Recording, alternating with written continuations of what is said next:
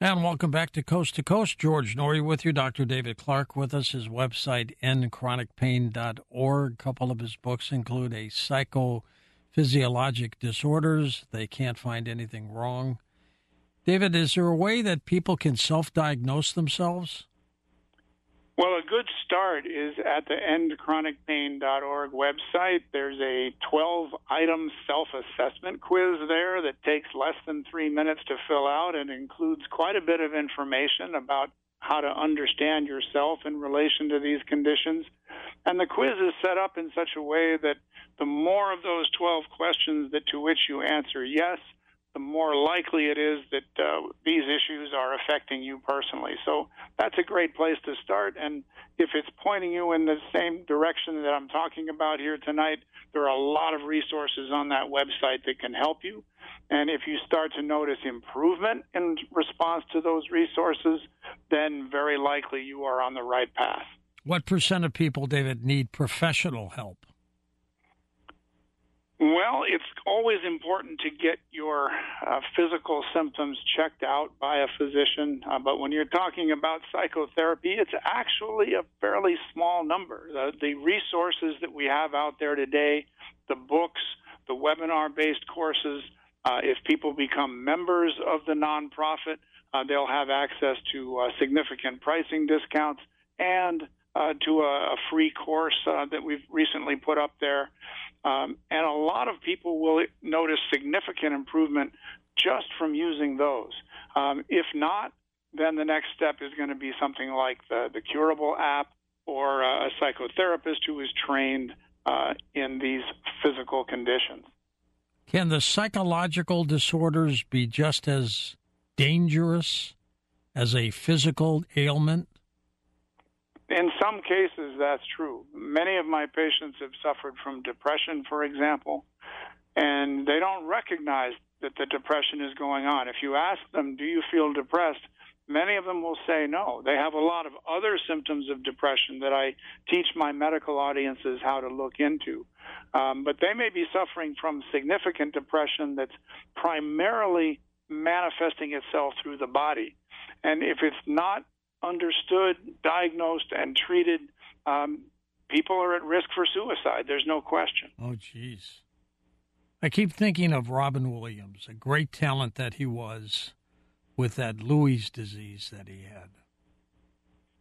Yes, that was a combination of a physical illness, not connected to stress, but the physical illness turned out to be the source of stress for him, and he couldn't face a future with that illness, it appears. Could medication have helped him, Doc? I can't really speculate without being very intimately familiar with his medical records. I get it. Let's go to the calls. Let's go to Super in Los Angeles. Welcome. Hey, Soup, welcome to the show. Hey, George. Hi, Dr. Clark. Hello. Thanks for joining us. How can we help you, Super? I had a couple of comments. When I got COVID, my doctor didn't want to tell me I had COVID because it was in the middle of October before they knew that COVID was around. She just chalked it up to bronchitis and allergies. But anyway, my other issue is, I'm blind and I was adopted, and then I got molested and raped by a family member, and then I got date raped in my 20s, and then on top of all that, I got criticized, like the criticism that it was my fault, and I couldn't do anything right, and I don't know, I think I have, I don't know if it's a little bit of PTSD, but, It's I still need to say that family's not with me, like I don't really contact with my family. So. The issues are still with you, though, aren't they? Yeah. I'm so sorry that you had to go through that, Supa. And, it's not something that we can go back and change, but we absolutely can change the impact that those are having on you today. And one of the ideas that I share with almost all of my patients who've been through adversity as kids is to look at those experiences as essentially the equivalent of having been born in the middle of a dangerous jungle or rainforest, or in the middle of a dangerous mountain range. Through no fault of your own, you found yourself in this terrible place. But you can take tremendous credit for the heroic perseverance that you showed to overcome all of these challenges and get where you are today. I mean, you were adopted, so you don't know your biological parents. You were molested. You have a visual disability. But all of those things, you deserve tremendous credit for having overcome. And I like my patients to recognize the heroism that it took to overcome all those challenges and to think of themselves in those terms as heroes.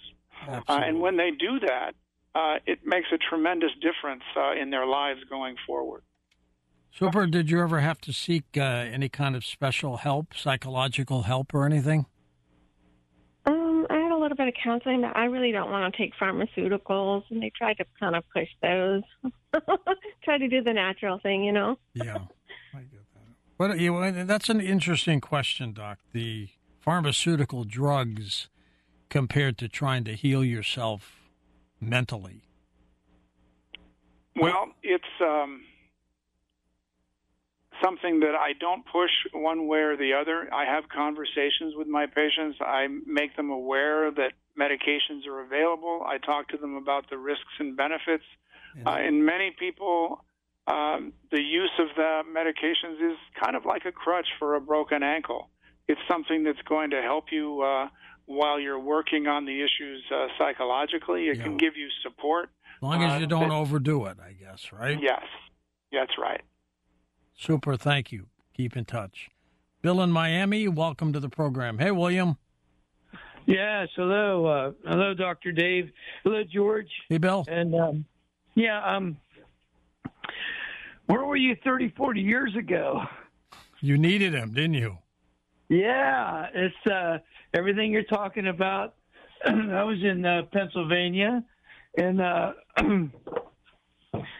just went through a lot of stressful stuff with, I was a churchgoer, so we had a church family.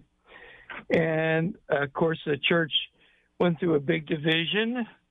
And so through the division, I not only lost the church, but I also lost my family. And then all of a sudden, at the age of 30, I woke up one morning, I couldn't get out of bed. I was like a 120-year-old man. Wow. Yeah, and so anyway, long story short, they sent me to the Falk Clinic in Pittsburgh, and they guaranteed me they were going to find out what was wrong with me. And at the end of the day, they said, congratulations, sir, you're cured, because they could find nothing wrong with me, nothing. Was it all psychological? Well, from listening to your show tonight, I would say yes. They diagnosed it as rheumatoid arthritis. Here, many years later, that was when I was 30. I'm in my 70s now. I have no pain. I have take no medication, but of course I have damage from damaged joints. But the thing is I believe that what you're talking about tonight is exactly 100% correct. That it was just all the stress, because I was going through great stress during that period, and I was young. Yeah, Bill, that's by far the most likely. When you go to a good medical institution and they can't find a biological reason for the symptoms that you're having, then, let's look at it another way. If you go to a physician with an undiagnosed symptom, there's a 40% chance right off the bat that this is a mind-body condition. Yeah. And then when they do the diagnostic tests and they don't find anything, that probability rises into the 90+% range. So that's very likely what you were dealing with. And then you tell me on top of that, you were experiencing high levels of stress. That pushes the probability even higher. The last piece of that puzzle would be if the physicians had known that they should investigate you for stresses in your life, past and present, and they uncovered that stress you were coping with at that time, and they helped you to deal with it, and then you experienced improvement in the symptoms that you were having, that would be the clincher.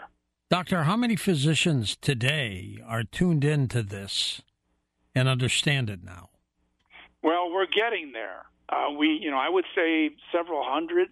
I'm teaching in medical school here in town. There are medical schools in Europe that are using one of my books as their textbook. I'm teaching in graduate schools for physician assistants, at universities' psychological programs. I'm invited to give talks to doctors in training all over the United States and in Canada. So there are a very rapidly growing number of institutions that want this information for their students and to use in practice. But we're still outside the mainstream. I mean, we've got numerous randomized controlled trials published in top journals, gold standard science, but the word is just not getting out there fast enough as far as I'm concerned. Why does it seem, Doctor, that slow, deep breaths help a lot? Well, it turns on your parasympathetic nervous system, which is your rest and digest system, and it helps to turn off the sympathetic nervous system, which is your fight or flight system. So that slow, deep breathing, slowly in, slowly out, it's telling your whole system that you're safe, that you're okay, that everything's going to be all right, and it reduces your stress level. Remarkable. Stacy's with us in Oklahoma, first-time caller. Hello, Stacy. Hi. Good to have you with us. Thank you for taking my call. Sure thing. Go ahead. I just want to give you a little brief information and then ask a question. Sure. I grew up in an alcoholic family. I have hardly any memories. I have a lot of repressed memories. I overcame addiction and alcoholism from my youth.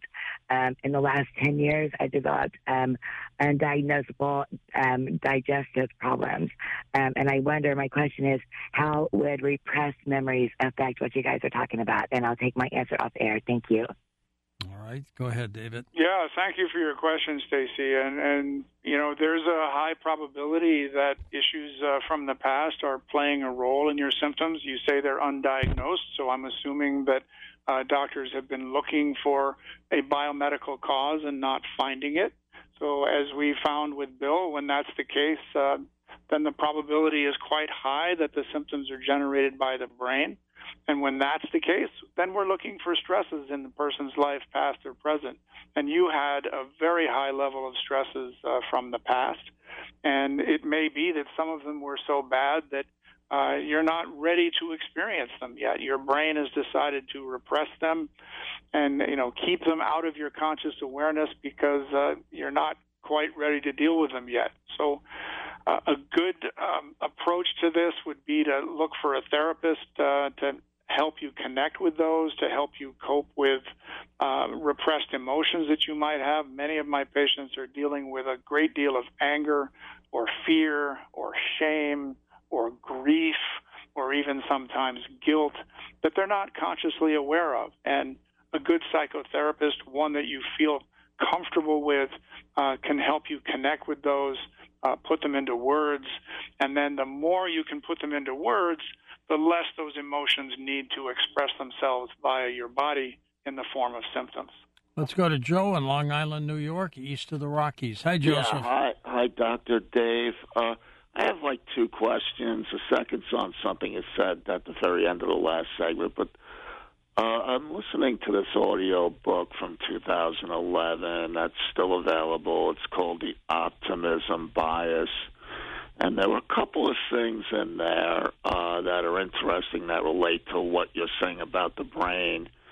One was she said, this neuroscientist, that people, when they're looking for someone that they know or a friend in a huge crowd, they'll actually think they see their friend. When they get closer, they don't. And this is a trick of the brain. Another thing she brought up was this idea of being in an actual desert and seeing a mirage that's translucent. But they say she said when people are parched or dehydrated, they actually see something transparent like water. Another thing where, like, there's a brain playing tricks on you. So I'd ask about this, like, relating to bias, where the brain is trying to be optimistic and it's actually playing tricks on you. The second thing I want to ask you about is what you said at the very end of the last segment about people lacking assertiveness. Do you see that within the medical community? Do you see that in certain age groups, gender? Where do you see that, and why do people seem to not stick up for themselves? Yeah, that's a lack of assertiveness is a personality trait that people can learn when they're very young. You know, the human beings are remarkable for their capacity for learning, and the most important single thing we learn about is ourselves. You know, who are we? What are we good at? You know, ourselves as individuals. And if we grow up in a healthy environment, we're going to learn accurate ideas about what we're good at, what we're not good at, our own value as a person. But on the other hand, if we grow up, as Stacy, the earlier caller, did, in a dysfunctional or traumatic or toxic environment, what we learn about ourselves is false. You know, we learn that we're second-rate or worthless. We learn that it's our job to take care of other people rather than take care of ourselves. And we can learn that trying to assert for ourselves is a waste of time because it's not going to get us anywhere. And if you learn that enough times as a kid, it just becomes a basic assumption of your life. And it can happen to anybody. I've seen it happen to people who are otherwise mentally quite strong. The good news is that when you see, how you learned these things as a kid and who taught you these false assumptions and how they taught you to believe these things about yourself that are not true, that's the start of overcoming them and replacing those false ideas with accurate knowledge of yourself as a person. And that's the foundation for personal growth. And does the brain play tricks on you, David?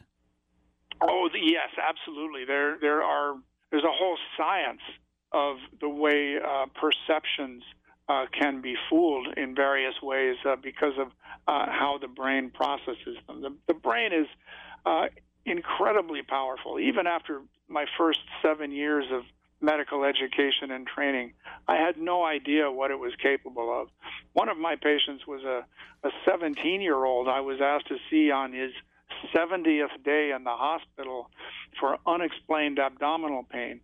Over the previous 18 months, he'd seen 6 other gastrointestinal specialists. He was getting huge doses of morphine around the clock for this pain, and it was 100% generated by his brain because when we uncovered the stress and were successful in treating it, he was out of the hospital in a week and off of all opioids in 30 days. David, we're going to come back and take final calls with you in just a moment, right here on Coast to Coast AM.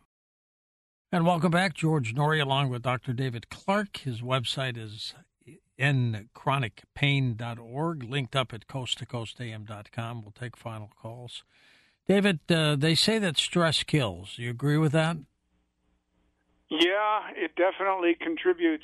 We know that the more adverse childhood experiences you have, for example, which is a major source of stress in my patients, your life expectancy can be shortened. If you've got 6 or more of those ACEs in your background, your life expectancy is 20 years less. Why is that? It seems most likely that contributing to this is activation of inflammation in the body at an early age, but there are many other factors involved as well. But yeah, stress kills. But let's say that there's good news here too, that we can intervene. We can make a difference to the long-term impact of even childhood stress. And there's a good chance that by bringing the stress level down in ways we know how to do now, that will make a difference not only to your well-being and mood, but to your longevity as well. Let's go back to the calls. Let's go to our wild card line. Cornelius is with us in Louisiana. Hello there, Mr. White. Hey there, George and Dr. David Clark. Les bon temps roulé. Let the good times roll. I'm Mardi Gras man here in Alexandria, Louisiana. Not the God, guns, and gold man, the Bible, bullets, and beans man. That'll be after Mardi Gras. And please, George, try to play Mardi Gras Mambo Monday and Tuesday, because that's going to be the last 2 days of Mardi Gras. So try to get Tommy to find Mardi Gras Mambo. You'll like that song. Now, Dr. Clark. Yes, sir. Telling Tommy, and George knows my situation too, and most of the coast-to-coast listeners and callers. And thank y'all. Boy, some of y'all sent me some stuffed animals and all kinds of stuff, Bibles with my name on it. So I want to thank you. And go to YouTube, Cornelius Lawson White. You can look me up too, Doc. And I'm going to try to look you up because I'm not online, but I got a friend of mine that can get a hold of you. My problem was my feet hadn't been washed in almost a year. And I asked the doctor for home health care because in 2010 I started stiffening up like Celine Dion and stuff. And I've dealt with childhood trauma. I was raped as a child and stuff, and George knows that too. But my problem is the nurses listened to me, but the doctors would not. Oh, he's just some homeless vet. And they thought I was homeless because of the way I looked. George called me the big black Bigfoot because they looked at my feet and they were so ugly and stuff, and my big toes. I got look like I'm, like a hairy ape or something. But it's when doctors don't look at a patient as a person, I think that's where a lot of the trouble begins too. Like I said, I tried to tell the doctor I needed home health care. Now, this Friday, and please pray for me and pray for Super and all the callers and listeners that are calling in with their problems. So they're trying to get me home health care now. But last year, I was walking out of my shoes and stuff, and I told the doctor, I said, I need help. So January the 15th, on Martin Luther King Day, I called for a medical emergency. I thought I was having a stroke. So I called for help. Oh, man, we're checking you out. Can't find nothing wrong with you. I told him, my feet, it's causing my head to say I'm having a stroke. So 2 weeks later, on February the 1st, I had another medical emergency. I said, man, my head, it feels like I'm having a stroke and heart attack at the same time. And they said, well, we just came over here 2 weeks ago, Mr. White. What's wrong with you? I tell them my feet are hurting me. I can't change my socks or shoes or pants. I need help. So the doctor that sees me this time said, oh, just wash him up. Just throw him in the shower, nurses. But the nurses said, look, we know there's something wrong with you, Mr. White. We're going to take your shoes off. My socks had disintegrated. That's how bad off. And my feet, boy, like I said, they look like Bigfoot and probably smell like Bigfoot. But maybe worse, right? Yeah. But anyway, Doc, I'm going to try to contact you. God bless you, George, and God bless Coast to Coast AM. And please pray for all of us that are calling in with all our problems. And I'm going to try to get a hold of you, Doc, and I hope you can look up. Cornelius, thank you for calling in. He had some problems, David. Yeah, very unfortunate. There's a lot that the healthcare system doesn't deal with very well. But the nice thing about the work that I do is when you see the response of the patients and how much they improve, it adds such a professional reward to your practice. And I just hope more physicians will find out about it. And thanks to your program, I'm sure more will. Absolutely. East of the Rockies, Raymond's with us in Wilson, New York. Welcome to the show. Hi, Raymond. Good morning, George Norrie, and good morning, Dr. Clark. Hi. Good morning. Hi, good morning. I've been suffering from a nervous breakdown for 8 years. My beautiful, gorgeous wife of 52 years passed away August 9, 2023. Oh, sorry to hear. Thank you. I went from 180 pounds. I'm down to 123 pounds. I can't have oil, dairy, or fat. I'm suffering from subconscious anxiety, major depression, GAD, and I can't take any antidepressants. I was able to 12 years ago. I can't now. I have paradoxical effect happening here, and I also have subconscious anxiety. My nerves are shot throughout the day, and at nighttime I become calm. And I've seen many psychiatrists. I've taken over 20 antidepressants, 5 mood stabilizers, and every one of them sends my nerves through the roof. And I need help. I'm 72 years old. I've got 2 kids I love dearly, and I want to be well for them. And excuse me, I don't want to cry over here. It's been a long journey. Yes, I can understand that. Thank you, Dr. Clark. I'm so sorry about the loss of your wife. I just have to ask, which I would do if you were in my office, did you go through experiences as a kid that you wouldn't want for children of your own? Absolutely, Doctor. My dad, I love my father. He was a wonderful father, very patriotic.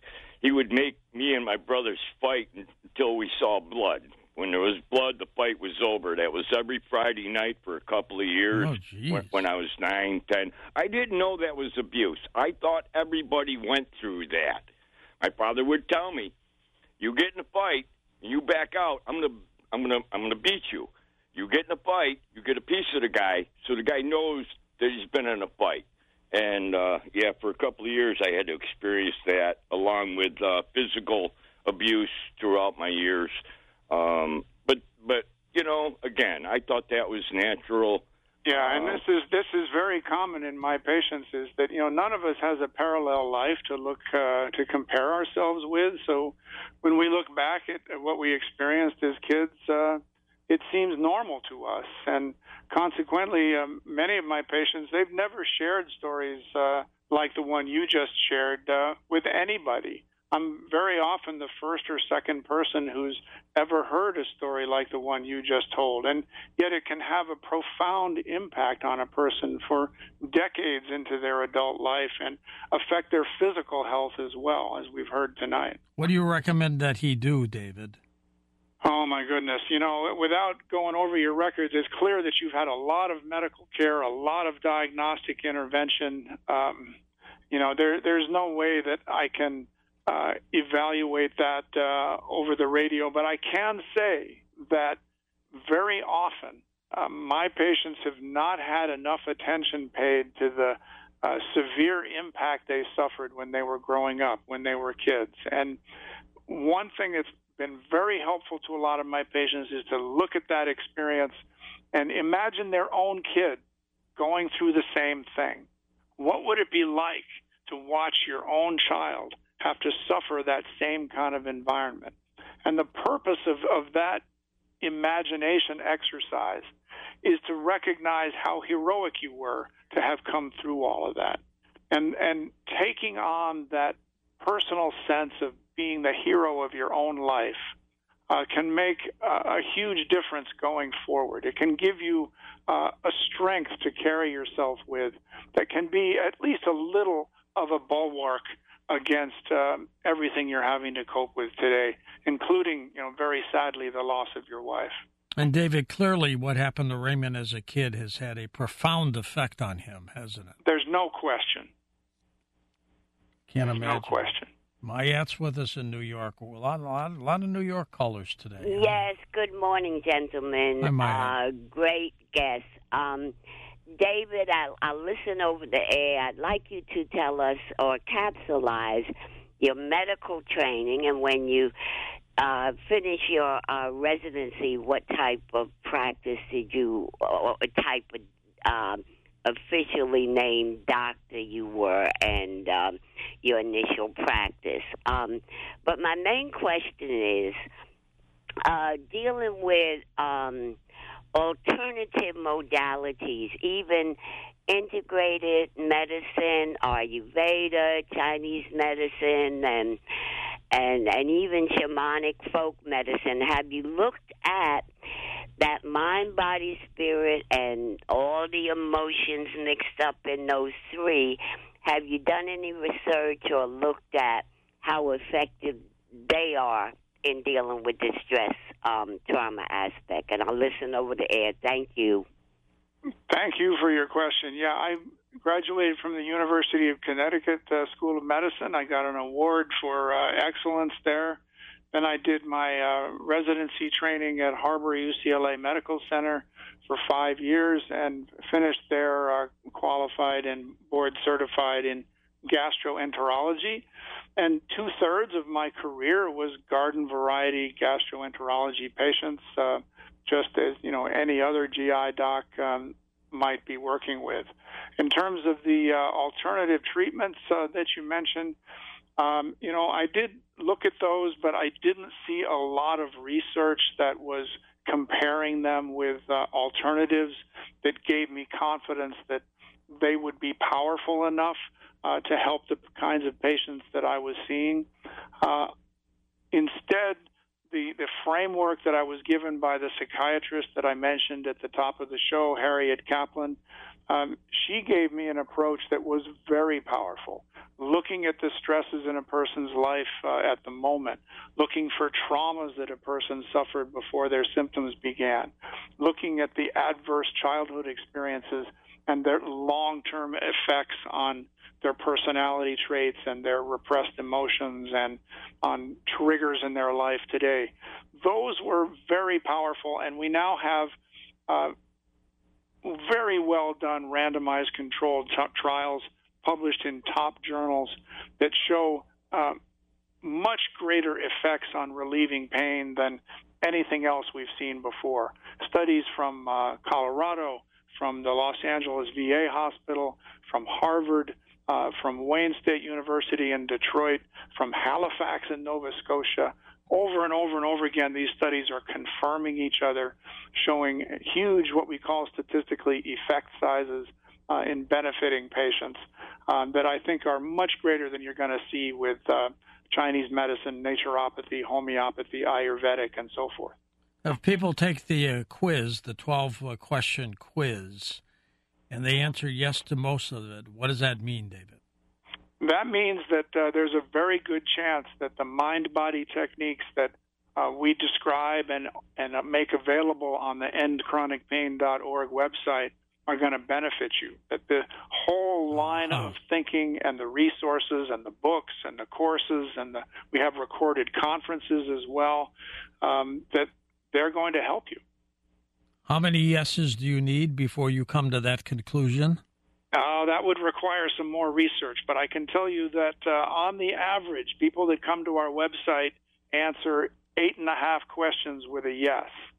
And people who do that, they are going to find new insights that they haven't seen before, and they're going to benefit from them. Intriguing. They can get to it with endchronicpain.org? Yes, it pops up. It's very easy to find. You just tap the Patients tab, and a menu rolls down, and you'll see the self-assessment quiz there. And how do people get your books? They're all available on Amazon. They Can't Find Anything Wrong has been in print for 16 years. And the other one that I recommend, Psychophysiologic Disorders, is particularly for people that love to read about science. Great. And how many people have confused you with the rock star? Since I was about 8 years old. He was a great drummer, and I always appreciated sharing a name with him. The Dave Clark 5. Thank you very much. Up next, the Giza, the Tesla Connection with Christopher Dunn on Coast to Coast AM.